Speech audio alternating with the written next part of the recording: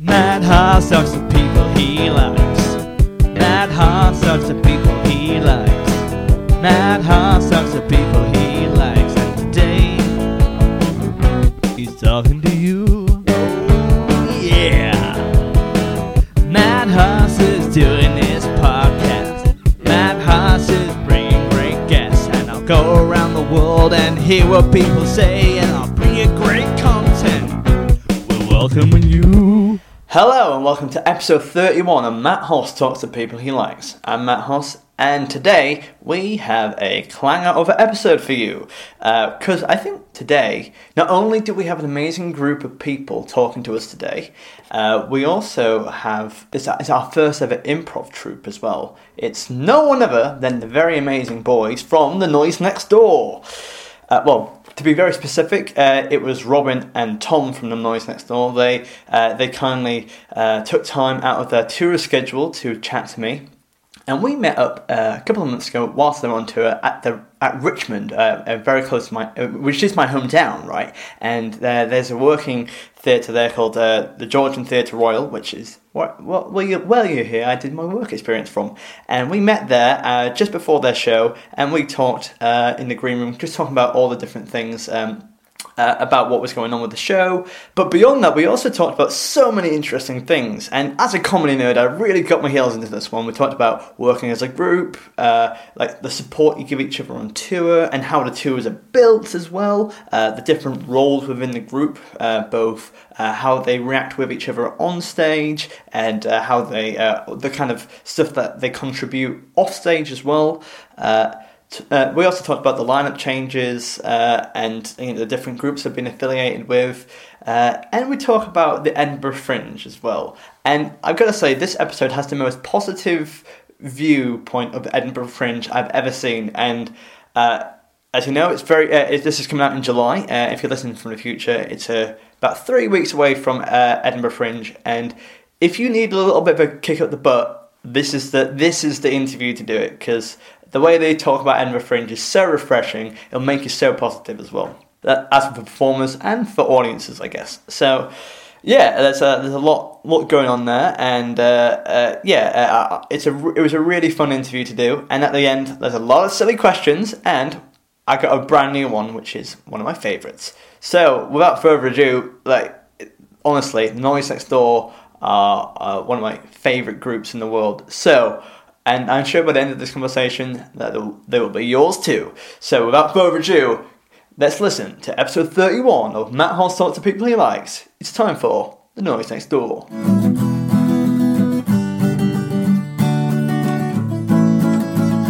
Hope you're ready for a podcast today, and I hope you're ready for what we're about to say. And you're sitting comfortably on a bus or a train, because we're going to go straight inside your brain. Get ready for the podcast.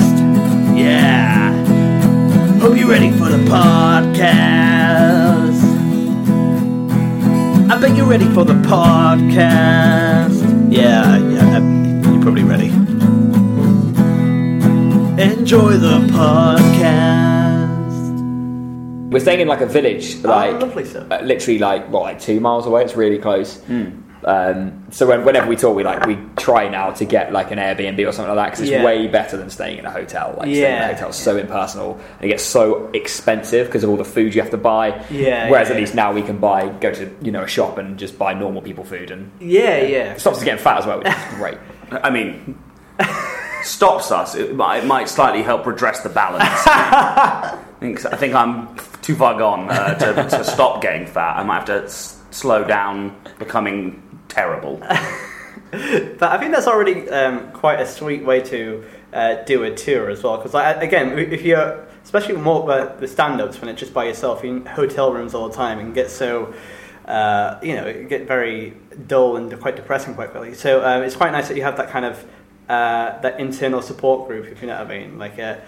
Best thing about working in a group, really. I never wanted to do stand-up at all, so I've only ever been interested in working in groups. It's only just for that very reason. I hate the idea of sitting in a car, having maybe a tougher gig, and then sitting in a car for 3 hours driving home, just constantly thinking about how I am entirely responsible, and B, not being able to talk to anybody about it. At least when you're in in a group, if you muck something up, A, somebody's there to help you out of that corner on stage, but B, or point out how much you just messed up. Yeah, but which also You idiot! Like, you know. Yeah. But then also, like, if you are feeling a bit low about something, it's not gone so well, then you don't have just to sit yourself and think about it. It's really, I way prefer it. I think that's why stand-ups often have tour support. Not because they need someone to fill 20 minutes before they go on, but because, my God, what a lonely thing it is to be a stand-up. And on a tour, if you've got a lot of dates, on this one, I think we've got like 85, 80 something, nearly 90 dates. Mm-hmm. If we were just doing this on our own, I can't imagine.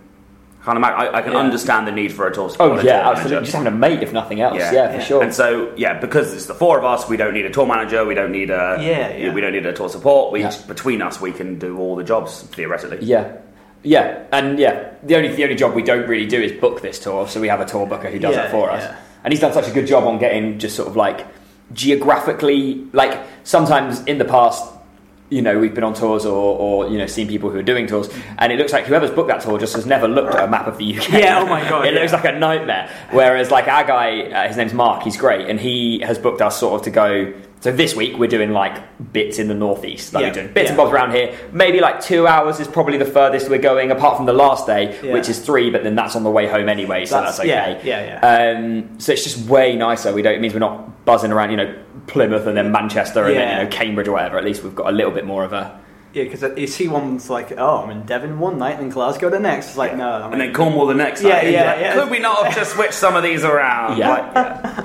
Bless. But welcome to the podcast, guys. Oh, thanks for having us. It's great to have you here. Just to introduce you formally, we have Tom. Hello. And we have Robin. Hi. Of the Noise Next Door fame. And it's honestly a pleasure to have you here. And we're currently in the Georgian Theatre Royal in Richmond. I actually did my work experience at this building. Did you? Yes, I did. And, it's such a cool theatre. Yeah, it's really, I really love it as well. I've performed a lot of my A-level drama pieces here as well. Oh, cool. And the theatre's quite very raked as well, so it's very, very, very, very steep as well. You performed here before. Both of you performed here before, right? I've never performed here before. This is my first time. Oh, lovely.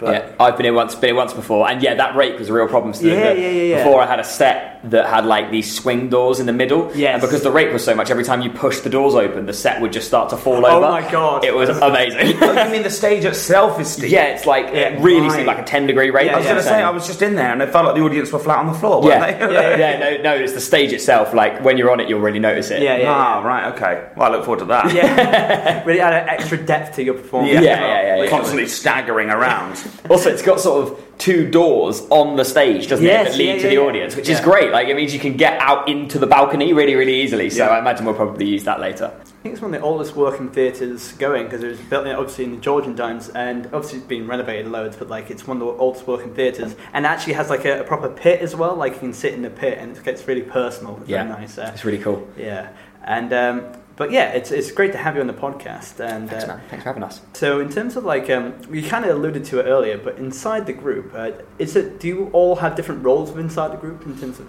Yes, I'm the leader. Cool guy. Good one. Yeah. I am cool but rude, and Robin is a party dude. Sam loves machines, and what are you doing? I'm doing the Teenage Mutant Ninja Turtles theme song. I was going to say. No, you not pick up on it? No, I'm way younger than you. I'm sorry, I was too young. All right. Well, I enjoyed that. No, thanks, Matt. We have. Do you mean sort of like on stage or behind the scenes jobs? Well, but does it overlap, or is it both, or? I think we definitely.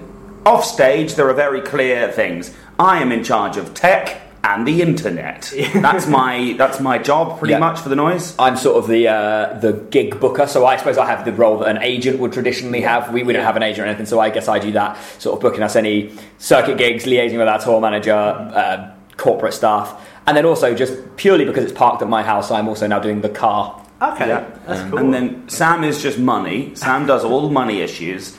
Matt does images, videos, and anything that the rest of us don't want to do. So he's merchandise. He did the merch. Anything like visual, Matt does, and then just also, this job doesn't fall into anyone's category. It's automatically Matt. Yeah, pretty much. Oh, you do press as well. You do press. Yeah, I always consider that the internet, but I guess most people wouldn't think of that as the internet. Yeah, I think that's important. The press, internet. What else do I do? I just said another thing. Tech. I do tech. I'm tech guy. Yeah. But it's really important that it keeps, particularly because we're a group, and it's not like, obviously if you're a solo, you know that everything is your job, so you have to do it, otherwise it'll get missed. If you're a group and you don't have very, very clear boundaries and clear distinctions on who's working on what, then things get forgotten. Things get, nobody responds to this email because it doesn't really feel like anyone's job. So I guess that's sort of because I'm like the first contact most of the time, unless somebody already knows they're definitely speaking to Tom or definitely speaking to Sam. Yeah. If something comes in that isn't really anybody, then it would be me who goes, it'll be me that would tell Matt to do it. That would be so has that ever, if you do miss the thing, you have to be working in conjunction all the time as well. Have you ever has there been any major moments where you drop the ball, has something slipped through the net or something like that, or?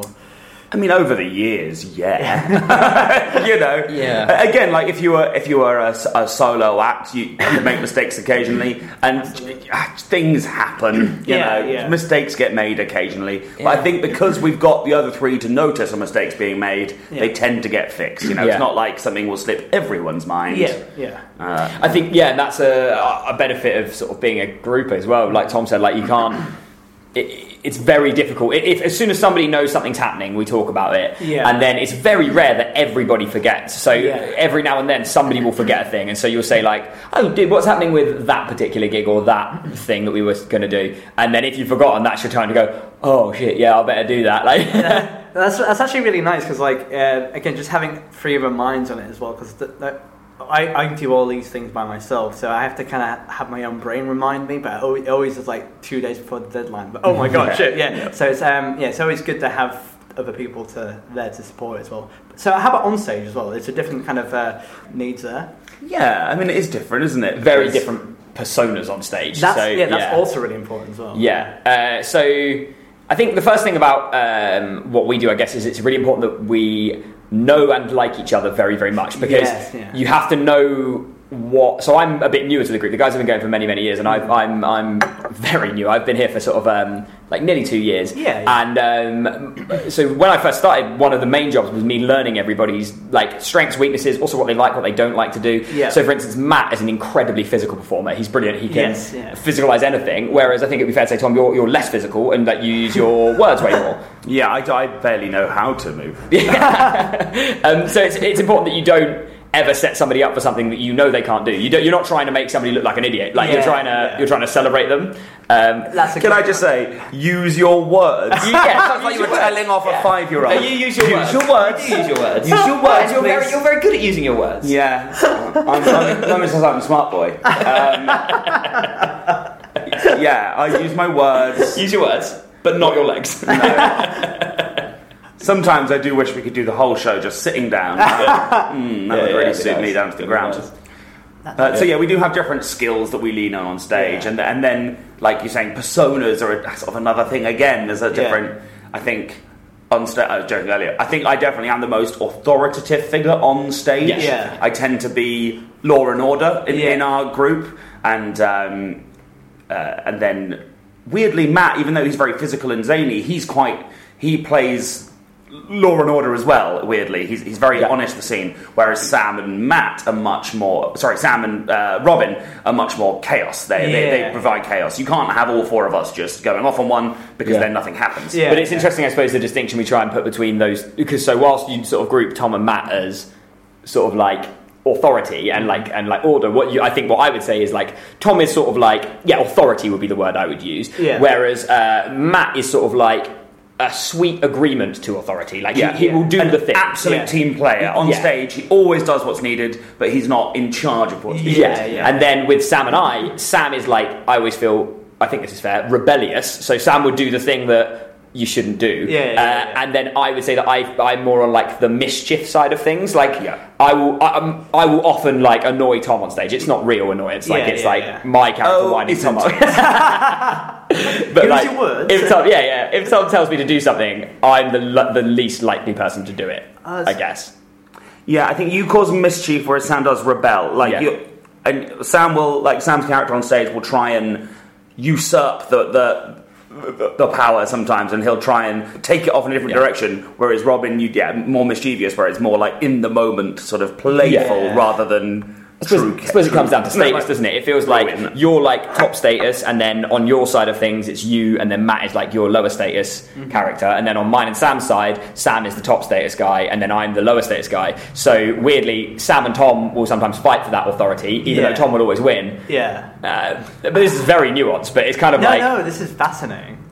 Yeah, it's one of those things as well where we can talk about this kind of with some confidence now. We've been going 11 years. But it's something that we learnt the hard way by doing it wrong many, many times. And over the years, obviously the group's changed a bit over the years. We've had a few different members. But, we learnt the value of hierarchy and order and chaos. Yeah. In improv as well, especially with the way we do it, which is very much for comedy. Yeah. We do a comedy circuit improv. We do the comedy clubs, and our theatre shows are really to make you laugh. There's a lot of great improv out there that is doing other things. There's musical improv, and there's genre-specific improv, Ostentatious, for example, or Rob Roddick's of Banderman, that he's the rapper guy. So they're doing these amazing things. But they can be quite loose because they've got their forms to live in. Because our sort of primary target is make the audience laugh as many times as possible based on what they want to hear jokes about. That we found that having this sort of status and hierarchical system on stage, it's what we're comfortable performing as. Naturally on stage, I've always been a sort of loud show off. I was the narrator in the school plays because I just had the loudest voice and I was very clear. So I think we lean into those things naturally, and then when we started noticing the value, then we sort of tweaked those roles. And if we found actually the two of us tend to lean towards this thing together, certainly Charlie, who used to be in the group, he and I used to compete quite a lot on the high status thing, but then we learned over time how we modified Charlie's approach a bit because he became so high status it was nonsense. It was almost like you pastiche what you're doing. So Tom is authority, and then at that point this is generally within scenes. I suppose it's a bit different when you're hosting or presenting something, because if you're doing that, you're doing it more as you, not as your persona that you're portraying. But Charlie sort of became Charlie does posh very well, so he became almost a very high status posh character, whereas Tom was almost and Charlie's became almost a buffoon, to an extent. So he became a clown, but at the other, It's interesting though, when you're hosting and the differences that has, because you lose a lot of your persona that you are on stage anyway. So when Tom's not, sometimes we do 3-man gigs. It doesn't happen often, but if somebody's got a wedding or a funeral or whatever it is they've got to go to, when Tom's not there, I host the top. We call it. It's the first person who speaks and introduces what we're going to do, which feels like an odd fit for my character and the persona I play, but makes sense in terms of the way I host things. Most I suppose chatty and approachable, and whereas Tom sort of holds the room through sort of I'm an authoritative figure, you're going to watch me and enjoy what I'm doing because I'm holding incredible gravitas. Yes. Yeah, you're like a politician. A funny politician. No, gravitas with no legs. A funny politician with no legs. I'm like Derek Jacobi. Yeah, you're like Derek Acora. No. Just pick a different Derek. But whereas I would do it much more, it's more chatty when I'm doing it, I suppose. It's interesting. More like an annoying mouse. Like that. Yeah. I don't know what I've unleashed here. It's an interesting sort of. It might not be interesting. You might be listening to this going, "What is this? These idiots need to stop." No, this is certainly the vibe for this podcast is. It's comedy kind of pastiche as well. All my listeners are quite nerdy, so great! Fill your boots. Great. I assume they are. So. Hope you're still listening, Dave. So obviously, there's been quite a few lineup changes in the last couple of years, and as I say, with those different roles, and you fill those roles when necessary. Was it quite noticeable throughout the changes that there was a certain part missing, a certain persona missing, or a certain gap that wasn't filled, or was it naturally filled? I think naturally filled. I think certainly we'd been, like I say, going a long time. Yeah. So we were so aware of what each other were doing on stage. So Tom was the first guy who left the Noise 4 years. I can never do the backwards maths. Some time ago, he left. But we all knew what his role was in the group. We knew what needed to be replaced the second he was gone. The big one is that he could play guitar really well and none of us could. So mainly we just replaced him with an iPad. So mainly we replaced Tom with an iPad, and it can play the drums at the same time as guitar. So in many ways it is better. I'm kidding. I'm going to send this to Tom afterwards. Yeah, he'll be fine with it. He knows.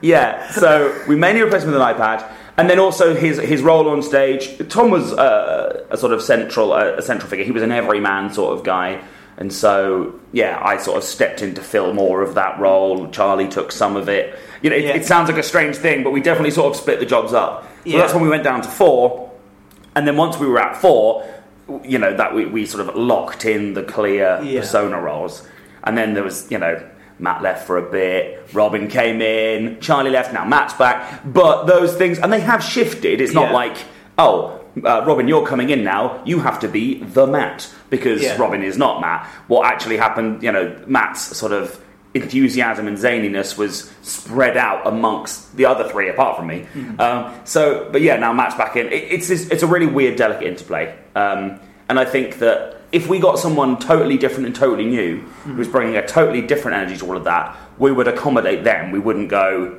now you have to be our replacement Sam. Because if that's not who they are, that's not who they are. But I think we would try and go, all right, so we're adding this now, so what does that mean for the rest of us? Find the balance.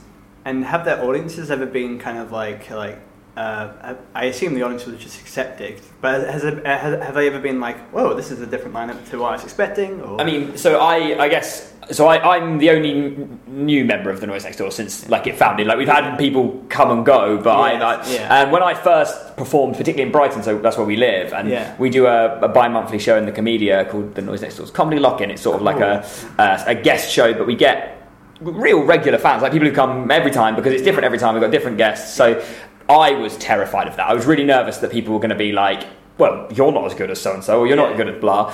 But to be honest, every single person who came up, and certainly the feedback I've had, generally speaking, has been, it's nice, it's just a bit different. It's not as good as Tom, or it's not as good as Matt, but it isn't trying to be as good as those things. It's good in its own way. Yeah, so it's as good as Robin can ever be. You son of a bitch. So it's been really nice. I suppose there was a lot of nerves around joining an established group and stuff like that, but it's been good. And Robin, you were originally part of the 3.5 Pints as well, and so how was that transition going from one group to another, another established group as well? So interesting.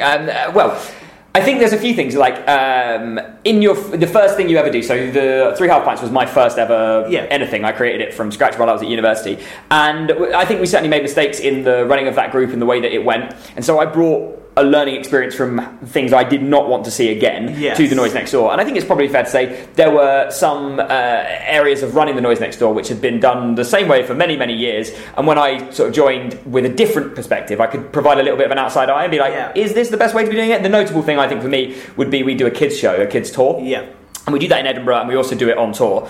In Edinburgh, it's got a real family audience vibe, and it isn't a kids show, really. It's an adult show for people who don't want to see a sweary show.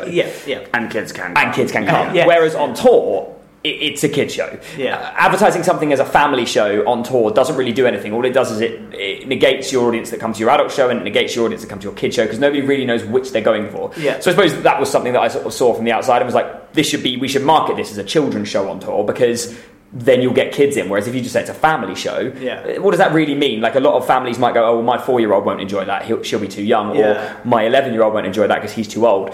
So I suppose joining the group, it was interesting because I could bring learning experiences from the Half Pints, things that I didn't enjoy of our company, and also things that I really enjoyed, and apply those to the Noise Next Door, and also learn from the way that the Noise Next Door has been running for many, many years. So I suppose it was an interesting change. That's awesome. Good answer. But you all started in Canterbury as well, right? So tell us how the Noise originally started as well. So in University of Kent in Canterbury, many years ago, it wasn't actually me. There was part of the Drama Society was suddenly approached by Arts Fest, which was the big arts festival that happened. Does this still happen when you were there? It happened when I was there, but I don't think it happened when you were there, did it? No, I don't recall it. Yeah. Okay. So it was every summer there was an Arts Fest, and they'd have lots of different stages up around the campus, and lots of different things that were on. Got closed down because there was an actual big, all but borderline riot. Lethal Bizzle came to play. Yeah, it was outside the venue. Lethal Bizzle came to headline it, obviously, and a load of people drove through a crowd leaning out the window with a bat and was just whacking people with this bat. God. And they were like, "We can't do Arts Fest anymore," so they cancelled Arts Fest. Wow, that has rather shat on my story. Doesn't matter. People will hit people with bats. Comedy's not important. Yeah. Next question. But yeah, at least that was I worked at the venue at the time. That was the story anyway. Yeah, why Arts Fest stopped. But it was a lovely thing that they used to do. And that's how the noise started. Yeah, and we battered enough people, and here we are. They came to our first show out of fear. Yeah. The hospital show. There was a sudden slot appeared on Arts Fest. So there was a stage that had some act that was meant to be on, and then someone cancelled. So they came to the Drama Society and said, "Do you guys have anything that you could just put on for an hour?" The answer was no, we don't have anything. All the plays are in early rehearsal or whatever it was. And so Matt said, who's still in the Noise Next Door to this day, said we could do improv, like whose line is it anyway? Yeah. And so he rounded up a load of people in the Drama Society that he thought, yes, you're funny and we could do improv together, and performed their very first show as Whose Line Is It Anywho on one of the Arts Fest stages, which went pretty well. People liked it, so then they got a gig in one of those student bars in Mungo's. So they got a weekly gig doing just improv for students in student bars, and then over time they sort of got more people into it. I joined in the second year of what then became Play It By Ear. So it was Whose Line Is It Anywho, then we became Play It By Ear. My friend Mike came up with that name, and we were Play It By Ear for a few years, and then when we were in our final year, in our fourth year at university, the five of us who founded the Noise Next Door would just find ourselves often being the ones that turned up to every rehearsal and helped with the organising, and also when we were on stage together, it worked really well. There was this one particular night where four of us, everyone except Charlie, did this one weird gig. It was off campus, and we'd gone to this village hall in Deal, I think it was Deal, which is near Canterbury, and we'd done exclusively student gigs, basically. Somehow someone had seen us at a student gig and said, come to our village hall and do this variety night. So there was Tessa's daughter playing recorder and Dorothy reading a poem, and then we came on. And the audience was just the grey hair brigade. It was amazing. They were proper old, and then a few weird drunk people.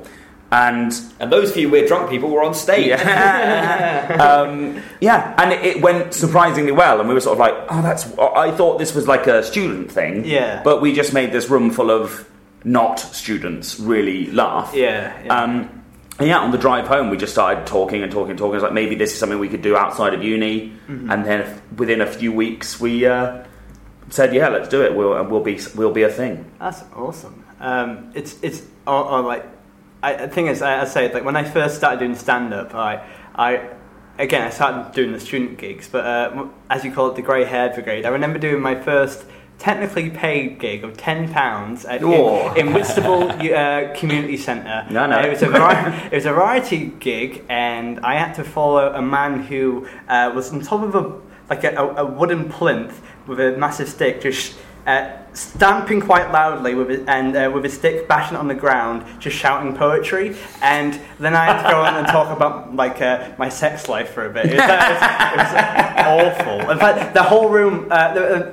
90% of the audience didn't really laugh. My flatmate brought his brother, but there was a group of young people in the corner. It's like, we kind of enjoyed it. It's like, get in. Yeah, that's my demographic right there. So less successful, but Kent has lots of those kind of odd gigs like that as well. Yeah, little village hall gigs, little community centre gigs. They're great though. If If you can make it work there, you can make it work anywhere. That's it. Yeah. Whistle's a weird place as well. I love Whistle. It's great. Like, you know, Whistle's got an amazing rap club. What? Like, really? Who was it? I'm going to say that it was someone as big as like Chuck D went to a pub in Whitstable. There's this guy, and he books loads of like really, really good. I think maybe Dilated Peoples were there, like some sort of like old hip hop. And like I went a few times when I was at uni, I was like, "What is this?" It's like a 300-seat pub, and they clear all the tables away, and then just Chuck D walks out. It's amazing. You should, if you're around that sort of area, you should absolutely check it out. I can't even remember the name of the place, but there's just an amazing rap scene in Whitstable. Because Whitstable's very trendy now as well. Because a lot of is it? It's lots of London people have moved there. So they kind of made it. There's like a Banksy kind of figure there. Like I can't remember his name, but like he did loads of stuff around there as well. And I think those people are the people that voted in Labour for the first time in 100 years. Yeah, in Canterbury. Sure. I was there when that happened. I voted in that election. Big win. But let's talk about your tour as well, because like you've done a lot of dates, right? 8. What were we saying? 90? Yeah. I don't know. It's like between 85 and 90, something like that. By the end of the year, it'll be 90 days. Yeah. So we've toured we started in January, and we've done. I mean, like at least 2 a week, mainly like 3 or 4 a week since then. And then we've got obviously August we're in Edinburgh. September we are finally taking a bit of time off. We've got a week's holiday at the beginning of September. Then we've got like 2 weeks of gigs in the middle, and then we're going to Dubai and Abu Dhabi. There's a lovely promoter out there who has booked us to do. It's effectively our tour show. We're doing out there, so that's going on the tour flyers. It's going, so that'd be fun, and that'd be nice because it's a little bit slower pace. We've been sort of travelling around quite a lot, so I think we're all feeling a little bit fatigued after the year. But because you're doing if you're doing like 3-4 dates a week until Edinburgh, it's shattering as well. And you guys you're so versatile in what you do, and you're going 100 miles an hour. And are you doing 2 shows in Edinburgh this year as well? Again, plus then sort of like the guest spots and stuff. Because sorry. No, it's okay. Yeah, we do a family show at Edinburgh, and then we do a late night show, and then we do lots of extra shows. There's another show that I'm involved with a lot of the time in the afternoons as well, and then there's guest spots, and then we go and do extra shows and do the fun ones like Board Game Smackdown Dating Live or whatever you did last year. What was that one that you did? I did a show for Pat Monahan. You got a date? I got a date. I got a date. Yeah. What? Oh, Matt, you should give it a go. What is this show, please? I don't think it's happening this year, but Patrick Monahan ran this dating show, and I went on that for a bit. But then we also love. We do Late and Live a lot. That's got a real special place in my heart. I think. I think it's because it's like such a Edinburgh sort of establishment, and I just love it. A lot of people would sort of go, you go on stage at 3 a.m, but I love that feeling. I don't know, it's something real special. You can only get that at the festival. But then obviously we've then got the afternoon show and the evening show, and so it definitely takes its toll. Yeah. Do you guys ever feel like? Do you ever feel like you're kind of like worn out by it, or like how do you deal with that as well? I think personally, it's very trendy to moan about Edinburgh when you're there. I think it's very trendy to go, oh, Edinburgh, oh, I'm exhausted. But everybody who's there has wanted to do this probably for their whole life. I think a little bit of perspective and sort of going, we're actually incredible. I try when I'm feeling a little bit down about it, and I feel like, oh god, I'm knackered and I've got this many shows left. I try to take a step back and go, but also this is like the dream, isn't it? This is it. This is what I worked for since I started education, probably, was to be here performing like this. Remember how fortunate you are. Like even if you are slogging away in a venue miles out of town, you still got there. You're still in a fortunate enough position to be able to be in Edinburgh, to have had someone agree to put your show on every day. If one person turns up to see it, at least they've come. And there are millions of people who would love to be in that position. Exactly, and I just think it's incredibly trendy to moan about it, but actually, for me, it's the best place in the world, and I think we're fortunate, all of us, we're all going this year, we're very fortunate to go. I remember my first year ever there, 6 years ago, I think it was, I did the Edinburgh City Football Club, which Ian Sterling described as not really being in Edinburgh. It's like in Leith, and it was like it was a room sort of, like a front room size, and we did a full slapstick show in there, and we would get like 13 people a day, and we were delighted every day. So I look back on that now, and when we have got like maybe a quieter night, and I don't know, we're very, very lucky. Like the Noise have been going for so many years and been part of the festival for so long. We've got a bit of a following up there. So, you know, sometimes we'll get like a quiet day would be like maybe 70 in Pleasance would be relatively quiet. Mm-hmm. And for me, that is amazing. Every time I walk on stage and I think, oh, it's a bit quiet today, I then take a step back and go, there's 70 people here, shut the fuck up. Like, you know what? That's genuinely like. Because, like, I think, as you say, like, I think it's so easy to be like, oh god, like, work is hard. But then, like, but then again, it's like we've pursued this for our whole lives. You know what I mean? So, and it isn't hard, is it? Like, that's it. Wait, you have to fly for an hour. Yeah. Oh, I'm sorry. My best friend, who I saw 2 days ago, is a paramedic. Yeah, exactly. He had just done 4 12-hour shifts overnight, where he'd been to 2 car crashes, and the first job he went to on his first shift of that run, someone vomited in his shoe, and then he just had to wear that for the rest of the shift. I was like, do you know what? That has never once happened to me at work, and it never will. I don't know. It has happened, yeah. I remember doing some slots in Edinburgh about 2015, and it was a Njambi McGrath's gig, and I remember it was in the Laughing Horse in the attic in one of the venues, and it was about 10 o'clock at night, really hot, people are quite drunk, and so there's a girl in the front quite nauseous as well, and she fell asleep halfway through my set.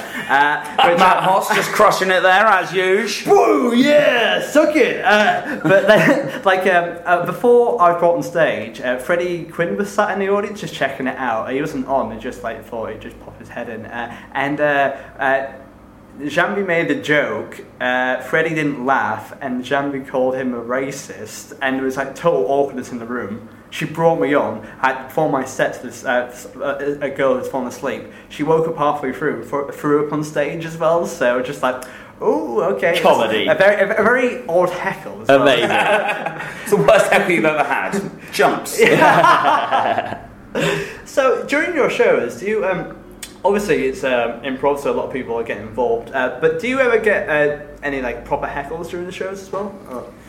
I think we're hard to heckle for a few reasons. One, there are more of us than there are of you. If you are someone who wants to heckle, you are heckling 4 people who have already proven that they can turn something around quickly. So I think that people, you know, don't tend to for that reason. Another reason is that we give people the opportunity to shout out. Yeah, exactly. It's not like we're now listen to us. Pray silence. 60 minutes of my thoughts. It's hey, what do you want to see next? So like, I guess the only very occasionally, I mean, everyone gets that. Sometimes is the you shit, you know, just like a completely pointless, not targeted heckle. Just I think the closest thing we get to a heckle is somebody shouting out an incredibly offensive suggestion. I think that sometimes feels like, I don't know, and it's difficult because I would never shout out some of the things you hear in comedy clubs, and you just sort of I can never tell if it's because they are deliberately trying to derail us or because they genuinely think that they would like to watch a 5-minute scene about paedophiles. I surely you don't actually want to see that. And I think if you actually sat down and thought about what you just said, you'd realise that would be horrendous. But I think there's certainly on the circuit when you do sort of like clubs and places like that, there's like a belief among some comedy fans, not many, in fact an incredibly small amount, that the most outrageous thing you can say, that will definitely be the funniest thing. Yeah, exactly. And that isn't true.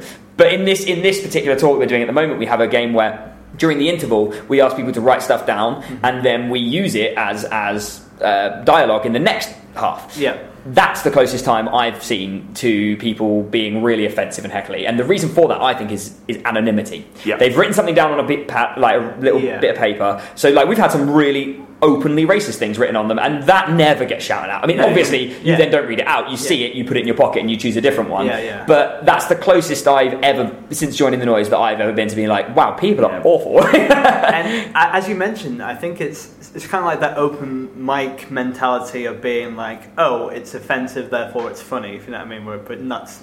Firstly, shock value is not really ever funny in the longevity anyways. But it's also, I think, with people shouting out and stuff like that, it feels like it happens quite a lot, but it is a tiny minority of people. I think just sadly, and I'm going to make a broad statement here, I think the sort of person that thinks that is funny is also the sort of person that doesn't mind shouting out loudly. Yes.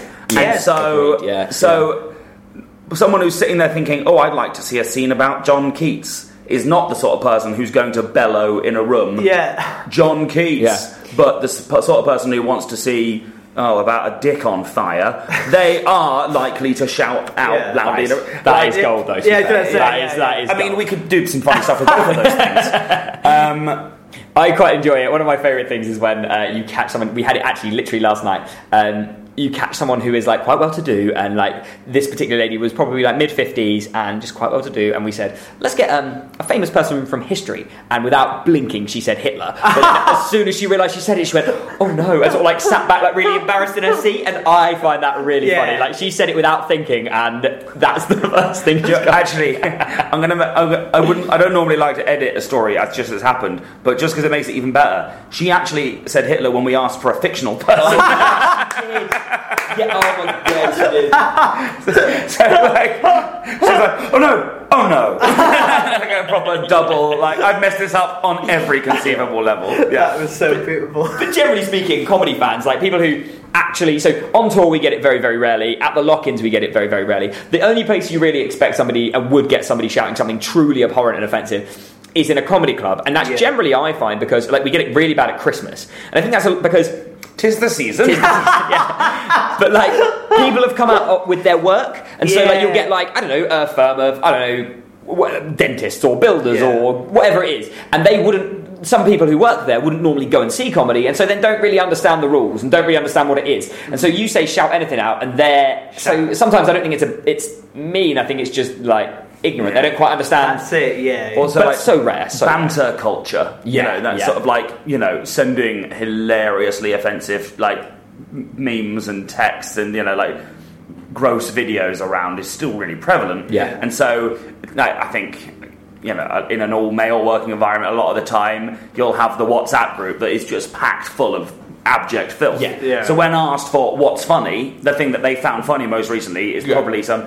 And sure, having a WhatsApp group where you send just like outrageous stuff to each other, I don't think there's anything wrong with that, as long as you're not living your life that way. Yeah, so that's but when you're asking for that on stage, I think they're not thinking... Especially with what that means. Alcohol as well, like, they're never sober and shouting out. Very rare. There is this one really sweet lady who I don't know who she is, but she comes to loads of our gigs, and all she does is scream. We spoke to her briefly after the lock-in last time, and she was just like, "I just really like it, and whenever you say something, it really surprises me. So the first thing I do is go, ah!" And she does it so often. So like you walk on stage, you go. The first thing we often ask is someone to shout out their own name, because we want people to get inventive with their suggestions, and we want them to be willing to shout out. So the first thing you ask is something they know the answer to, they can shout out confidently. And every single time we know she's in, because you come out and go, "We're the Noise Next Door," and you just shout out your own name on the count of 3. Oh, here we go. She is here. She's here. Yeah, she goes a lot. She's very nice. Sweet, She's very nice. And afterwards, the first few times on stage, I guess we didn't clock it was the same person. Oh my but God. This noise, you're like, whoa! It's very distracting on stage. for Like sure, something that's really significant. And she's like, "I'm so sorry. I was distracting again, wasn't I?" I was like, I just really like it. You were a bit distracting, I can't help it. Oh, okay. And she's really nice. And so, you just have to sort of go, well, sometimes that happens. Yeah. That's really... again, it's nice... Again, people might perceive that as a heckle, but it's not though. It's like just genuine excitement, and that's beautiful. Honestly, that's a really really nice great. thing. That I think also because it is that sort of squawking noise. It's just how she is amused and surprised at the same time. There is a noise. Oh, it's my least favourite noise in comedy. It's a whoop, innit? You don't like it's a whoop. the woo.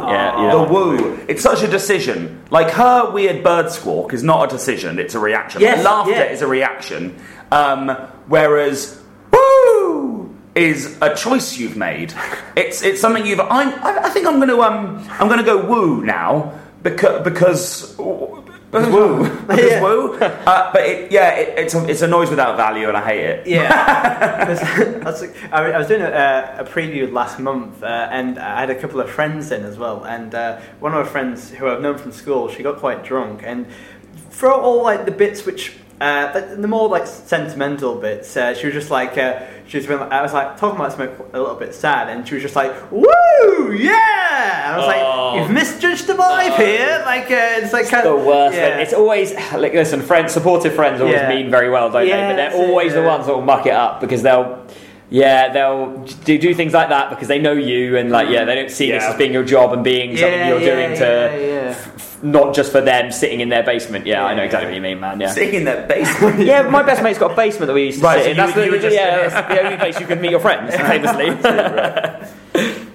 So with the current tour show, like in terms of like structuring an improv show, how do you change it from year to year, and what's this show? How is this show different? Remix. Monologue this year, isn't it? Well, it's one of the many things. I think this year, specifically with Remix, we wanted to make sure that so what we call the games, the sections, so each basically 5-minute-ish bits, has a structure, has its own little rule. So improvise, obviously, we're always going to take a suggestion from the audience and we're going to make something up. But we have different structures and games to make it work differently throughout the show. So this year, we tried to make it so that everything in the show, apart from one bit which is kind of a re-skinned version of something we've done before, but didn't particularly work well before, but now it works really well because we just changed some things about it. But pretty much everything in the show is a new way of doing improv, or it's a reworked or a reimagined way. There's so that's it. It's coming up with the structures. Obviously, what we're going to say on stage is always going to be made up whilst we're on stage, but it's those rules and mechanics and frameworks within which we improvise that we can change. So this year it's very different. I think pacing in this year's show has been really noticeable for me. So this is my first tour show with The Noise, but I have seen every tour The Noise has done since I've been alive. Since I've been alive. I've definitely seen 4 or 5 Noise tours that I wasn't in, so I've been aware of it for a long time. And something that The Noise we do all the time is we do sort of circuit and corporate work, and therefore the pace for that is very, very high, because we're doing 20 minutes to 30 minutes, and we want it to feel like, what the fuck was that? Like, people walk off stage, like, when we've gone, people go, oh my god, that was just this explosion of energy. And the same is kind of true for our lock-in shows. They're a bit longer, but because it's guests and there's lots of different formats, the energy of that is quite high as well. And for this show, we've really played with the pace, so it feels like it starts very high energy, it ends very high energy, and we've purposefully written in bits that are slightly lower energy, because it gives the audience just a little bit of time to sit back, breathe, and be like, okay, what's next? And I think that's worked really nicely. It's made it feel more theatrical than I was expecting. It's definitely a more theatrical show this year. So Robin just mentioned the monologues there, which is might sound a bit misleading. They're monologues in terms of it's the first time we are doing solos on stage. Brilliant. So there is a bit in the show where each of us will come out on our own, the others aren't on stage, and we do a bit. So we've got structures and rules for that. What we say is improvised, but there's a setup. It's the first time we've done that, and those, by the very fact that there's only one of us on stage, the energy is a bit lower. Like when there's multiple bodies and multiple noises and movement, and it's more vibrant. So we have these moments that are a bit quieter, a bit more focused, and it's led to some really interesting discoveries from us, because we've never tried to do solos before. We just thought that was not something that you could do. But in rehearsal we started playing with it. I think it came from, we were doing a scene where one character almost just did the whole thing and the other person just reacted. Like, that was quite a fun, weird thing. Like, I wonder what happens if you take that person away. And then, we started doing these solos this year. First time we've done that. And I think we'll continue to try, we're already working on the tour for next year, which will start in February and run through till December. Oh my God! I know. But so we're already starting or working on what we can do next and how we can change the setups and the mechanics and the structures. And in terms of so how do you both find it being on the stage by yourself? Is it does it feel like stand-up, or is it still very improvised? Do you feel like you're just how does it feel on stage? And it's interesting. I think we would all have different. Day to day, it's different. So each of, like Tom said, each of our monologue, we call them the monologue characters. Each of the monologue characters has a different game surrounding it. I would say, without giving anything away about what they are, I would say Tom's is quite high energy. Sam's is very low energy with with like sort of some pathos written in, like some purposeful sort of sadness. Yeah. Mine is sort of like in the middle. It's more low energy than Tom's, and then Matt's is back to being quite high energy and very, very physical. As it goes, it's not my favourite thing to do as a performer. I like what it does for the show. Yes. And this is what you always have to do in a group, is you have to go like, okay, well, I'm not writing a show for me. We're writing a show together. And what is, and as I said at the very beginning, I really like working in a group, and I don't enjoy working on my own quite as much. That's not to say that the bit doesn't work. Like, it generally goes very well. Like, some days you get better responses than others, but that's because it depends on what audiences are liking and who they're going for and all those sorts of things. But as a personal thing, performing alone is never a thing I particularly enjoy.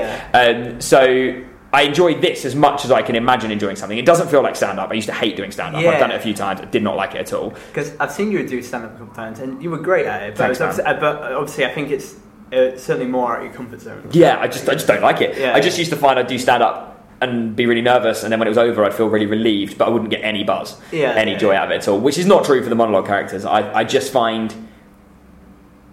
I don't know how to really explain it fully. It's not my favourite thing that we do on stage. I like working as a group more. But I think for the show, it's absolutely vital that they're in there, and I really enjoy what they bring to the show. So I guess that's my feelings on it. Yeah. So I've been in the Noise Next Door since the beginning. Like 11 years. So when we started doing the monologue stuff, I was really excited because it was just really different. In 11 years, we've never done me on my own on stage. And so for that reason I was so excited, and I still am, in fact. The thing I really like about it, which I guess is sort of stand-up-esque, is I like that it's down to me, and I like that I have complete malleable control over a situation. The joy of improv is that you build something with other people. Is that Robin and I are in a scene, and everything I say and everything he says is true. The number one rule of improv, yes, and. If I say it, it's true, and what does Robin add to it? And then whatever he says, it's true, and then what do I add to it?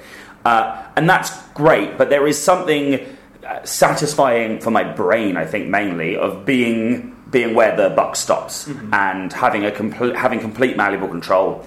It also means that you can set things up for yourself in the future, where in a scene that you're working with someone else that's harder to do, you can do it, and we do it all the time. But if I set something up at the beginning of my monologue that I know I want to hit at the end, I know I'm going to get there. That's great. Because I know that, Robin might have also had this brilliant idea, and then so by the end of the scheme, we're water skiing, and that wasn't where I was going, and so now the thing I was thinking doesn't, and that happens all the time, and that's part of the fun of improv, and it's part of coming together. I like that that if I want to do a thing, it's going to happen.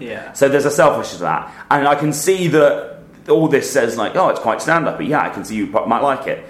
I have no interest in doing stand-up. It's I think I could take an interest in sort of loose MCing, like some MCs just go on and do audience work, but like I'm really not very much interested in writing material. I basically just don't think my opinions are that interesting. And so like my life's not that interesting. I don't think anything like my brain. I'm not smart enough to tell an audience something they haven't already thought. My wife is a stand-up, and she is just constantly writing, and she'll be talking to me about these ideas, and I'm like, oh, that's brilliant. I've never thought of it like that. And that, I've never thought of it like that, I think is so important for a stand-up who's writing about issues. Or if you've got a really fascinating life, then you can talk about that. Or if you're just one of those funny bones people. I think there's lots of different ways to be a stand-up. Whereas I don't think any of those really apply to me. I've got a non-interesting life. I'm just such a plain person. I have thoughts about the world, but I don't think I'm going to articulate them in a way that other people won't do better. And I am not like meet me funny guy. Like people, I don't think people meet me and go, oh, you're funny. I'm not. Like I'm just a nerd. I'm a nerd who's quick, basically. I'm quick with my thoughts. And so improv, I use my words real well, like a good boy. So I think that improv is perfect for me. Because I'm not a stand-up. I tried it once. I literally did one stand-up set, and it went, as far as first ever stand-up sets go, I was like, Oh, well, I didn't really enjoy that. I also quite like the irreverent nature of what we do. Like, I think you get stand-ups who are more irreverent than others. You get some stand-ups who make a point. You get some stand-ups who do more observational stuff. You get some surreal stand-ups. It's such a breadth of thing. Yeah. I don't have the thoughts to create irreverent, like, silly stand-up, but that's my favourite sort of comedy. My favourite sort of comedy is just silly. Like, I really loved Raymond and Mr. Timkins last year. It's so silly, but it's so funny. That's just my personal preference. Some people much prefer sort of like more poignant stuff or stuff with a political point of view, and that's great. It's got an amazing place in the industry, but and that's why I like improv and why I like what we do specifically, because I like that stupidity. I like that people can come into one of our shows and go, I'm just going to switch off for 2 hours. The most political it gets is maybe we'll do like 30 seconds on Brexit when someone shouts it out, and it will normally be a Frenchman, and that'll make it a bit silly, which I quite like. So that's for me that's the focus of why I like this over stand-up, I guess, as well. I say, like, I think again, I think one of the most joyous things about seeing the Noise perform is just that not necessarily chaos, as you mentioned earlier, but just kind of that mixture of souls on stage, and that, like, there's so much. Obviously, with improv, there's unlimited potential, but I mean, just like there's just 4 amazing, funny people on stage, and it can go anywhere. I think that's such a delight as well. I remember. I'm not sure if you remember this gig, but I saw this gig back in the old days. I think it's got to be like 2014. It was at the Gulbenkian with Noise Next Door headlining, Pappy's, and 3 Half Pints. And I remember the gig. I organised that gig. Because I think that was one of the best gigs I've ever seen in my life. Oh, mate, honestly, because it was like first time I saw Pappy's as well, and Pappy's is something else. They blew my mind. Because that's the kind of I think everyone on that bill was spectacular that night, but like Pappy's just, it blew my mind of a different way of doing things as well. Like, you don't have to just do your set, and like, if you know what I mean. Yeah, Pappy's are my all-time favourite comedy act. They'd certainly be up there for me. Even though we're improv in their sketch, Pappy's are something we refer back to so often. When we're coming up with a new show, like, as a way of sort of talking about the type of humour or the angle for a bit, we'll often use a Pappy's bit as our reference point.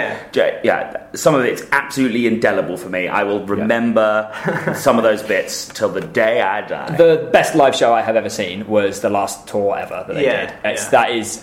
I saw it twice, and both times it's the best thing I've ever seen. Absolutely. I'm not a standing ovator. Is that what it is? Yes, an ovator. I don't stand up at the end of shows. I just sometimes it happens, and I actually find it a little bit like embarrassing on stage. It's so weird, isn't it? But so therefore I don't really do it. But with that particular show, I was on my feet clapping before I even realised I'd done it. I was like, oh my god, wow, that's what it feels like to really. Unbelievable. That's so great. But I'm glad you enjoyed that gig, man. We did a run of those. Because I'm not sure if you remember that gig in particular. I can't remember the compare's name. Alex Smith. Because there was one guy who was a bit of a dick with his friends, and correct me if I'm wrong, but him and his friends got kicked out during the interval, and everyone was relieved. Alex made a joke about it, but one guy hadn't left. He had his beer, walked up to the front of the stage, threw his beer all over him, and everyone started booing this guy. And in Canterbury, amazing. And I remember one of the funniest kind of like things which I remember from that gig is like Alex was dripping with beer, and like this guy had to be forced down and stuff like that, and everyone's like, there's so much tension in the air, and it just goes, well, you met my dad, and it was just like, it dealt with it perfectly. But like, that's a strange heckle as well. It was that was amazing. I really remember that. I'd already been on at that point. I think Half Pints had already done it because it was after the interval. Because I feel like it was just before we came. Yeah, I think so. I feel like we were backstage and just like. But just watching it like, oh, well, this is going to make it tough. But I mean, how did it feel on stage? Because it feels like, from the audience point of view, it felt like, because it was such a nice crowd, generally speaking, it was everybody against this one guy. It felt like it kind of unified us. And so we were actually really excited for the next thing, and it felt, everyone was, I don't know. Yeah, because I was sat in the front row as well, because I remember, again, talking about Pappy's, I think Matthew Crosby jumped on my friend's lap as well by accident. So he jumped on someone who was leaving the stage and ended up on his friend's lap. But we were sat in the front, and it was one of those things where it was just like, as soon as Alex said that line, it kind of unified everyone together to go, that guy was release the tension as well. Yeah. But they were fun gigs. I really enjoyed those. That was a little vanity project on my part, really. Like at that time when I was working with the Half Pints, I really loved The Noise Next Door. I really loved Pappy's, and I was like, oh my God, bollocks! I'm gonna get us all together. Yeah. Well, we were also all comedy groups that came out of Kent University, so there was a connection there. Yeah, that was the first one actually. That one, and it was because of that. It was because we were all from Kent, and we thought, this would probably sell quite well. So I remember that really, really well. Yeah, I wish there was more stuff like that as well, because there's so many great people from Canterbury who came out of that kind of Ollie Double kind of group as well. So it's good to it's nice that there's some kind of heritage there as well. But going back to the earlier point of I just want I find it so amazing that even after 11 years, just finding these new ways to kind of develop and grow and stuff like that. And you kind of alluded to it, but how do you guys build for your next tour as well? What do you find? Do you have do you write down ideas, or do you play on stage, or how do you develop the new games? So it's a mixture of God. This is quite a complex question. Sorry, have I? No, it's okay. I'm just trying to think how to word it. Well, I feel like the simplest, the first thing, there's loads of complicated stuff with the games. The songs, I suppose, are probably the most simple place to start. What generally happens with those is Tom puts together a track that sounds nice. Yeah. And then we go, this track sounds great. Listen to the style of this. We've got one here which is quite a jazzy track. We've also got a rock anthem. And then we go, okay, cool. What's the song going to be about? And then we decide how we're going to do that. So I think that's generally the way the songs have worked in traditionally, certainly since I joined, is the tracks get written and then we go, cool, this track is wicked. We can definitely sing something to this track. What are we singing about then? Yeah. And then so that's the first step. And every show that I've been part of devising with The Noise Next Door, we've always started with a song because it gets you feeling creative. Yeah. But it's relatively, because the guys have been doing it for so long, and it's relatively easy to come up with those ideas. I think it's the thing about songs, so song improv and scene improv are so different. Yeah. I think as an audience, people look at it and go, they're making it up. But improvising a scene and improvising a song could not be more different. Improvising a scene is all about being loose, about being open, about being willing to accept what's happening, about changing in a moment. Improvising a song is about hitting the beats, putting the jokes in the right place, doing your time, and it has to be precise. They're so different. Yes, you're making up the words, but the brain setup is totally different. But that does mean that when we are creating a new song format, a new idea for what type of song we'll do, it's more methodical. And so they are, if not easier, they are more templatable. They're like, it will work like this, and it has to work like this. And it's certainly, sometimes we'll do track first. Sometimes we're like, we really want to do a song that's like this, and then, So I think sometimes it is both ways in terms of creating songs. And then when it comes to the scene stuff or the other stuff, there's only, I think, hopefully we'll prove this wrong over and over again, there are only so many things out there that can make an improvised scene different. Yeah. People sort of go, you could say, oh, that's a bit like a Whose Line Is It Anyway game, which is true. A lot of things, they might have DNA that's the same as a Whose Line Is It Anyway game. Yeah. But improvisation is older than Whose Line Is It Anyway. Most of those games that they are playing have their roots in a game or a warm-up or something that came before it. So there are. It's quite hard to not feel, not shackled, but bound to what's come before you in improv. There are only, I can say a sentence that's been made up, and then what can we do to it? We can go, you could change the way that you say it. You could change what you have said. We could make you have to work together on it. So when we're coming up with techniques and mechanics, it's about trying to find ways to put rules or make us perform tricks with our improv, so that the show feels varied. And I think that the list of things that you can actually do that with is quite limited. So over the years, we have been desperately trying to find new ways to do it. Technology's lent a hand in that. Yep, Yeah, that's been a moment. Moving on with sort of like, things like FaceTime and Yeah, we've done FaceTime stuff. messages and stuff like that. Yeah. And the always worry about doing something with something like FaceTime is you come somewhere and that particular place you haven't got any signal, and then you go, well, that game doesn't work. We had a whole FaceTime bit on the last tour, and occasionally it was just like, well, can't do it here. There's just no internet in tiny weird village in the middle of nowhere. So technology's helped. I think, actually, weirdly, a nice thing that we've done in this tour is purposefully stripped all the technology out for that very reason. Because technology is so prevalent in everything, everywhere there's technology. We are specifically using writing. Like, we've got people to write things down. We've got no TV screens. Mm-hmm. The most technological it gets is microphones in this show, isn't it? Really, like, we have got nothing. And that was a real conscious decision, because normally we've had, like, videos, and we've had, various bits of wizardry and stuff. Yes, tech wizardry. Yeah. So we've got a wizard. We've got an actual wizard. He's very good.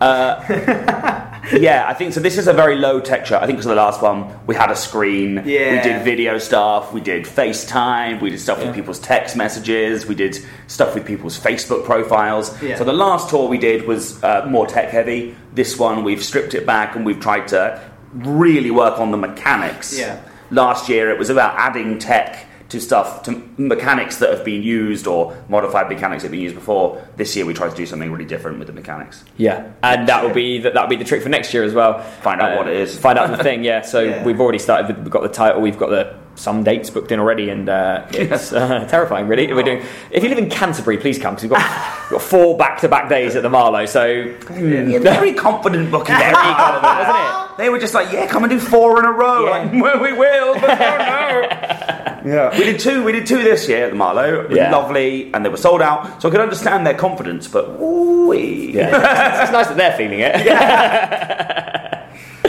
So I'm excited. It's exciting. Writing a new tour is exciting. It's very rewarding to try something. It's terrifying to try something for the first time and walk on stage and go, oh, this works, sick, like, lovely stuff. I think one of the nice things about knowing each other so well, and also knowing the product at its core works, is that if we try a game that doesn't work, at least we know that we're all funny enough to pull it off to at least a very basic level. Even if the game is absolute carnage, as long as we are switched on, the game will survive. It might not remain in the show for too long, but it will definitely survive for a bit. It will survive the night. It won't kill the whole thing for us. Yeah. And that's also one of the great things about structuring a show in the form of games, is if one of them doesn't work, oh well, scrap it, move on to the next one, and then hopefully the next one you will like it. Yeah. So, I mean, even on the remix tour, I think people that saw it in the first month, if they came back to see it now, they'd be like, oh, they've changed that. That's different. That's new. They've taken that out. Yeah, we took one game has come out. Well, weirdly, we were just overrunning everywhere, so we just took the whole thing out. Oh, but then also perspectives. We had another game which we were playing that we just didn't think was as good as the others. It was all right. Yeah. It was consistently fine, but not our favourite, and never going as well as we would hope it would. So we were just like, okay, we'll take it out for now, and we'll try and work it into a different style and something like that. So it's they do definitely edit as we go. And that's a lovely organic way to work as well. And what's really nice about the whole setup is that you, with the shows and also the group itself, you have so many backups if anything goes wrong. If one person isn't that funny in the night, or a certain game isn't working, just go to the next one, or get someone else to help out. And that's such a reassuring way to work as well. Yeah, it's been a real learning curve for me, that, actually, because obviously this is my first noise tour. Like, we were talking... There was a gig a while ago where, and it happens, like you said, it's sometimes you're just not the audience's person. It's just not your night. They're not picking up what you're putting down. You've not been as good as normal, or they are just going really with somebody. And like this particular gig, I really remember they were just like, Matt was having a brilliant gig, and I was having a not so good gig. It wasn't awful, but it wasn't as good. Yeah. And so I remember speaking to Tom afterwards, and like we were just sort of discussing that, and really it becomes about setting the person who's killing it up. So always making sure that they're going to be the person who does the thing, because the audience are loving them. And it happens to each of us. Everybody has one gig where they have an amazing gig, and then another gig where they don't have as good a one. But it's such not me. I'm never the best. I knew it. I'm never the best. I'm always second best. What do you think? Every single show. When you don't move anywhere, you take away that being a problem. You've got to stop just sitting in the dressing room and doing it from there. You've got to start coming on. You've got to start being on stage. From the green room. Always second best, that's me. I've got a couple of silly questions if you're up for Yeah, that. always. Okay, so you can answer this individually or as a group, but 3 men and a baby scenario. If you had to raise a child with 2 other comedians, or in this case, sketch comedy groups or improv groups, who would you pick? And on top of that, on top of the 2 groups, who would be the funniest? Who would be the best actual parent? And who would earn the most money? Wait, so you want us to pick groups here? Well, it can be either a stand-up comedian, a group, or however you want to answer it. I like that because, of course, we are already 4 men and this baby, so it's getting a lot of parenting straight away. Yeah. I feel like, I am contract bound to say Laura Lex because I'm married to her. So, like, have agreed to that. like, Very I've much. literally said that'll happen to her. Yeah. So probably her. I would probably choose so obviously Laura is going to be, because we can't decide this independently, we do everything as a group obviously, Yeah. so Laura is one of our... Yeah, I'm going to have to pick Laura. Yeah, and that's fair. I think I would pick someone like Carey Marks. I don't know if you've ever come across Why would Carey you Marks. pick Harry is fun. You just think he's really funny. know. He is, but what a nightmare of a person. Yeah, but this is the point. The question was who's going to earn the most to be the best parent and who's going to be the funniest. Carey Marks, for me, is the funniest. Laura is definitely going to earn the most. And then I guess we'd be the best parent. That means we are the best parent. There's 4 of us. We have failed. This kid is dead or destitute by 18. Right, next question, Matt. Well, that was the hornet's nest I hoped it would be. Okay, what is... Carey Marks would be so good, wouldn't he? Robin just occasionally just starts quoting Carey Marks. He'll be in the car and he'll just do Carey Marks bits. He's my favourite comedian. How would you describe each other in 3 words? What, me and Tom or the other group, the other members? To describe each other, because I think it would be slightly unfair. 3 words. Yeah. And it can be... Oh, are you going to go first? No, I'm waiting for you. I was waiting for you. Oh, God. Right.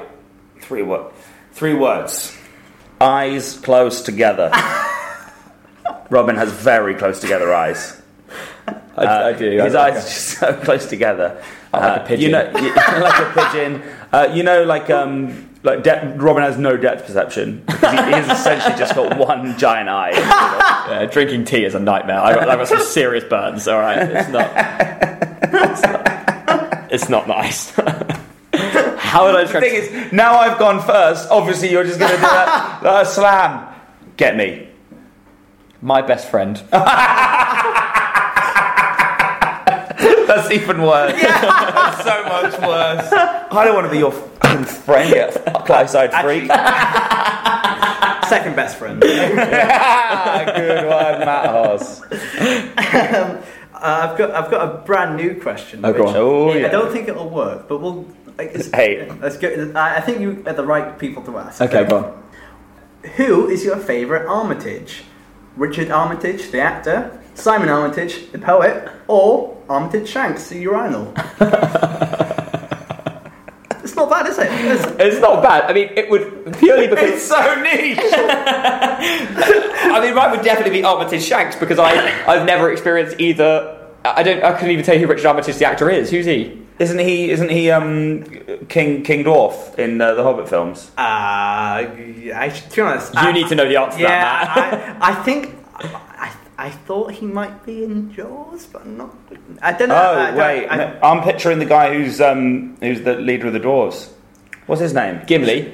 No, in the Hobbit films. Sam. No, Sam Pichelli from The Noise Next Door. Oakshield. Oakshield. Isn't he not? Is that not Richard Armitage?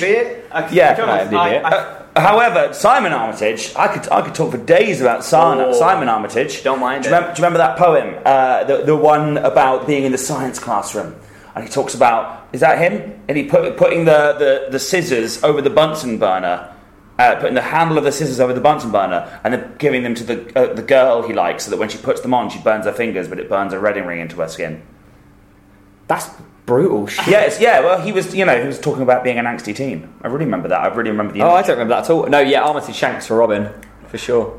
Who's Richard Armitage? I'll just Google it quickly. God damn it, Matt Hoss. I can't believe you didn't even know the answer to your own question. I thought of this on the way to the gig, to the interview. And that's becoming incredibly apparent. Yes. The level of professionalism on display. Richard Armitage. I think he's maybe not. I reckon he's the handsome. You've definitely enjoyed Armitage Shanks most, though. Definitely in The Hobbit. Yeah, okay. And then he was also like in The Vicar of Dibley. He was like the sexy guy that she nearly married for a while. Oh no, a really tall one. And then he plays a dwarf. Anyway, yeah, he's in that. Can't really picture. Yeah, there he is. Yeah. Richard. I nailed it. Richard Crispin Armitage. Richard Crispin Armitage. You could have said the Crispin. he's in Spooks. I used to love Spooks. That was good. That. There you go. And The Hobbit. I told you he was in The Hobbit. Well, it's still Armitage Shanks for Robin. Yeah. I'll go Simon Armitage because of the brutal Bunsen burner incident. Yeah. Well, like, the thing is, when I saw a documentary with Simon Armitage, and he hosted talking about he did Odysseus's trials. He followed Odysseus's route through Greece as well, and it's a very, very nice documentary, and he was just nice all the way through. So I'd pick him as well. Okay, so it's a win for Simon Armitage. I don't believe it. Well, we should probably wrap up relatively. Oh, I like these ones. These are my favourite questions. How did the noise next door fall? Boring. Yeah. Piss, poetry, or acting? If you could, I can. I got some really old questions which aren't that good, but yes, these are the ones. Are they better or worse? Which is your favourite Armitage? I'm not sure. It's a toss-up. Okay. All right. Here, let's go into bad question territory. Yeah, I love it. If you could bring a single comedian to a desert island, who would you bring there? Kerry bloody Marks. He's so funny. It's Kerry Marks every day of the week. But wouldn't you get a bit like he would be so shit? He'd be so useless. I can just imagine him sitting there doing good jokes and then dying of starvation because he's not moved. He's just doing bits about. We got to do a really long conversation once about a statue being built. Who was it? Oh, I fucking can't remember. But it was Kerry Marks. It's Kerry Marks. But the thing is, the interesting question is initially quite fun, but then like 6 months in, you got to think survival. Yeah, I'm trying to think who I back in terms of survival skills. Maybe Nick Page. Nick Page. Yeah, I think he'd do pretty well, like helping me survive on an island. Yeah, like as much as I love my wife, I would not take Laura to a desert island. She would so quickly just give up. She would hate to be stranded on a desert island, especially with me. So I think Nick might be. Nick is the right answer. He's the survivalist, Yeah. I can't think of anyone else who I think has got like proper requisite skills. He's like building a thing. So Nick Page lives in a very convenient place for when we're on tour. Also, he's a friend. Jesus, what if he listens? Now he just knows he's convenient. Convenient Nick Page. And we stayed at his house the other week, and he is like building a studio. His wife's an artist, and he's building a studio. Wow. Like I couldn't build a thing. I can build a thing out of bricks. Yeah. But Nick could. Yeah, Nick Page is the right answer. But bad luck, you're going with Kerry. Going with Kerry. You'll die on your island. We'll be eating stew. And okay, when you be on stage, what is the most mundane thing you've ever thought about? Like, have you had a... just being on stage? Yeah. Well, because sometimes... I'm glad you agree, because I've asked this before, and people are like, I just think of jokes. Like, no, obviously not. No. You gotta have stuff in your I think bag. especially with us, because sometimes, like, Sam will be saying something to the audience, and I'm just... my job is literally just stand there and wait for him to stop speaking. It happened to me literally like 2 days ago. I actually missed a cue because I was doing it. So we sometimes have bits where we stand in scenes, we're standing and we face backwards waiting to be called to be a character or hear something that you could be a character for. And Sam leads this particular game, and it was you and Sam, Tom, were doing a bit, and you called for like your wife or something, and I was miles away because all I was thinking was, we better put that screen wash in the car. Otherwise the screen will be smeared by the time we get home. I was literally like looking at the back of the stage thinking that for ages, and then I heard, well, my wife's not coming, and then I was like, oh, fucking missed that then, haven't I? That is the kind of question and the answer I would like. Thank you, Robin. Yeah, I mean... It definitely happens. It happens just all the time, just thinking about pointless stuff. This is it's not really answering your question, but it has made me think of this. I feel like I can perform. You know, Doctor Stage. You know, when you go on stage, you could be feeling quite sick, but then when you're on stage, you're feeling fine. Yeah. I remember the one time it didn't work for me was I was just really hungry. And I remember being hungry when I went on stage. I was like, I haven't eaten today, guys. I feel really hungry. And I did the whole show. The whole show, I was just thinking, I'm so fucking hungry. Oh, I'm going to go and eat. I'm going to go and eat something. I don't think I've got anything in the front. I was just thinking about food the entire way through. I had a terrible show. It was the only time I wasn't second best. It was that one show. And that time you were third best. Yeah, third best. Still not as bad as... Still not as bad as Robin. Okay. You weren't even there! My best friend Tom. Well, again, thank you so much for coming on the podcast, guys. Thanks. Pleasure, man. Thanks for having us. It's fun. Where can people find you online? They can find us at Noise Next Door on Twitter, Noise Next Door on Facebook, Noise Next Door on Instagram, Noise Next Door most places, except YouTube, where inexplicably we are Noise Next Door videos. And do you still do a lot? Because I remember for a while you did quite a few Noise Next Door videos. And Funny you should ask that. Oh, Matt Hoss. Yes, we have just started upping our video creation again. Yeah. So we've, I think, put out 3 in the last month. And we will be releasing... It's every other Wednesday. Yeah. Plan. That's great. Wednesday's a strong shout. Every 2 weeks we'll release a video, depending on where we are in the country and if we've got Wi-Fi to load it up. Because I remember a couple of years ago, you were doing quite a few. I remember you did a Marvel movie marathon, and I don't know, it was just fascinating to watch as well. So Josh is a very long time. Yeah. I personally loved it. Big dork. So I had a great time. Also, we just wanted to watch them all. We were like, this is content, we'll just do it and film it. In fact, that's what we're sort of doing now, is we've got the videos we're going to be releasing are sort of a mixture of written sketches and also just sort of behind the scenes things. Because we do a lot of dumb stuff, and we thought people might be interested. Yeah, so it's kind of like backstage stuff, but also written stuff as well. A mixture of the two, yeah. Yeah, we've done a few sketches recently. We did one, for Easter. We did an Easter egg thing. We did a Marvel-based thing, actually, but with spoiler warnings. Yeah, we did a thing about spoilers. There are no spoilers in the sketch. Yeah. Although I think that would have been one of the main problems. People didn't watch that sketch because they were worried about getting spoilers. But actually, it was a sketch about not getting spoilers. Be careful how you name things, people. So we'll wrap up now. But I usually finish on this question, which is: has comedy improved your life or made it worse? It has undeniably and undoubtedly improved my life. Yeah. I don't know what I'd be doing if I wasn't doing this. I can't even imagine. From a very young age, I knew I was going to perform, and I'm so glad I can do it and get paid. So comedy's the win. Yeah, exactly the same as that. I remember really young, I would have been 7, watching Lee Evans' XL tour. Yeah. And I remember it really clearly. I lived in Egypt when I was growing up, and I was watching it in our Egyptian living room. And I remember saying to my mum at 7 or 8 years old, I want to do that for a living. And my mum sort of did the classic, okay, well, it's very difficult, etc., etc. And so the fact that I'm now doing it, it's 100% improved everything about my life. Yeah, our life is exactly like Lee Evans's. Yeah. The XL tour. Yeah. Stadiums, wasn't it? Stadiums, yeah. Well, that's why we're doing the massive stadium that is the Georgian Theatre Royal. This evening, after this podcast has been released, for sure, definitely. Matt, it's going to be released before tonight, yeah? Actually, I'll do Express one, but yeah, I've been editing it all the way through, yeah. Thank you so much for coming along. Thanks, man. Cheers, Lovely to chat to you.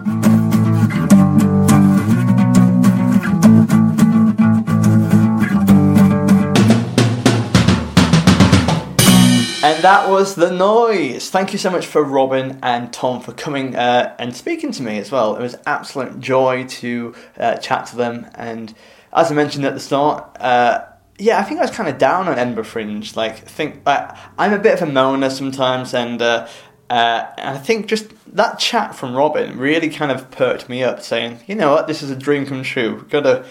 You got to take it and put it in your stride. And ever since I've done that interview, I've been so much more positive towards Edinburgh. And yeah, it's so good. So thank you to those two for their time. It's a slightly longer episode, but I think it was totally worth it as well. So you can actually see the Noise in Edinburgh as well. I'm going to be putting the show descriptions below. And they're doing an afternoon show and a late night show.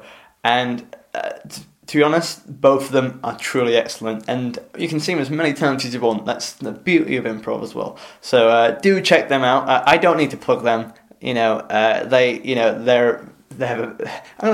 have more press coverage than I do, which is. But then again, I would hope that anyone listening to this podcast would hope to support all of the comedians who have been on so far as well. And if you check out our Twitter, follow us at DrunkConPod on Twitter and Facebook, we'll put up a list of everyone's shows this year, the 2019 Fringe. And do go and support them, give us money and stuff like that. You can also see me at the Edinburgh Fringe. I'm doing my show, my debut hour at the Just the Tonic. It's called Matt Hoss, Here Comes Your Man. It's a show about love and romance. And it's coming really nicely. I've got a lot of press coverage in the last couple of days. Not loads, but good for me. And yeah, I've been slowly building ticket sales and stuff like that. So if you want to come, it's 7:10 at the meeting room at Just the Tonic at the Grassmarket Centre. It's on for an hour, and it's £5 in advance. And I would recommend you buying it early as well. I would really hope to see you there. And just check out what I do as well. If you've only listened to this podcast and not seen me live, what a great time to see me do it. However, if you're not at the Fringe, but you do like what I do, why don't you share this podcast with a friend that you like. If you got someone who you think might enjoy this conversation or kind of might help them think in a different way, just send it over to them. Share the link with them and make them listen to it. That helps us develop the podcast, but also helps helps everyone, I guess. And whilst on that subject, you can give us 5 stars on iTunes. But yeah, as I say, if you know someone going up to Edinburgh, you can also you pass them my name, pass them the show, and hopefully word of mouth brings a lot of people. So I would deeply appreciate that as well. And thank you to everyone who donated to the Indiegogo campaign. We raised over £380, which was really amazing. It was very touching, and and it just means that firstly I can eat in Edinburgh, but also means that I can it just means I can have a flyer, and it just helps out because very much touch and go for a moment there. So thank you to everyone who is helping out and has helped out. All of the things should be sent out now anyway. Apart from a couple of things, we've got to do a karaoke track after this, so enjoy that. I'm doing Saint Anger by Metallica, which is not a karaoke track. But yeah, so see my Edinburgh show. As I just said, give us 5 stars on iTunes, please. We've got some lovely responses, but we can always have a lot more as well. So I enjoyed this podcast. I enjoy doing it. It's all free of charge, no adverts or anything like that. And I don't want anything, but if you can reciprocate the favour and just give us 5 stars, because I'm getting guests like the Noise Next Door, and for Edinburgh Fringe, have a lot more cool guests tucked up my sleeve as well. So do if you enjoy listening to it, keep on listening to it, sharing, and also just give us that 5 stars as well. Anyway, that should probably be it for now. Thank you for listening. We have some more Edinburgh Fringe coming up, so do check out the Facebook for that. And if you want me to get in contact with anyone at the Fringe, anyone you want me to do an interview with, just email me, go into my website at matthosscomedy.com, go on the contact page, and let me know who you want as well. Anyway, it's been an absolute pleasure. Thank you to Noise Next Door once again. Thank you to the Georgian Theatre for letting us record there. And thank you, dear listener. And we'll see you very soon. Goodbye.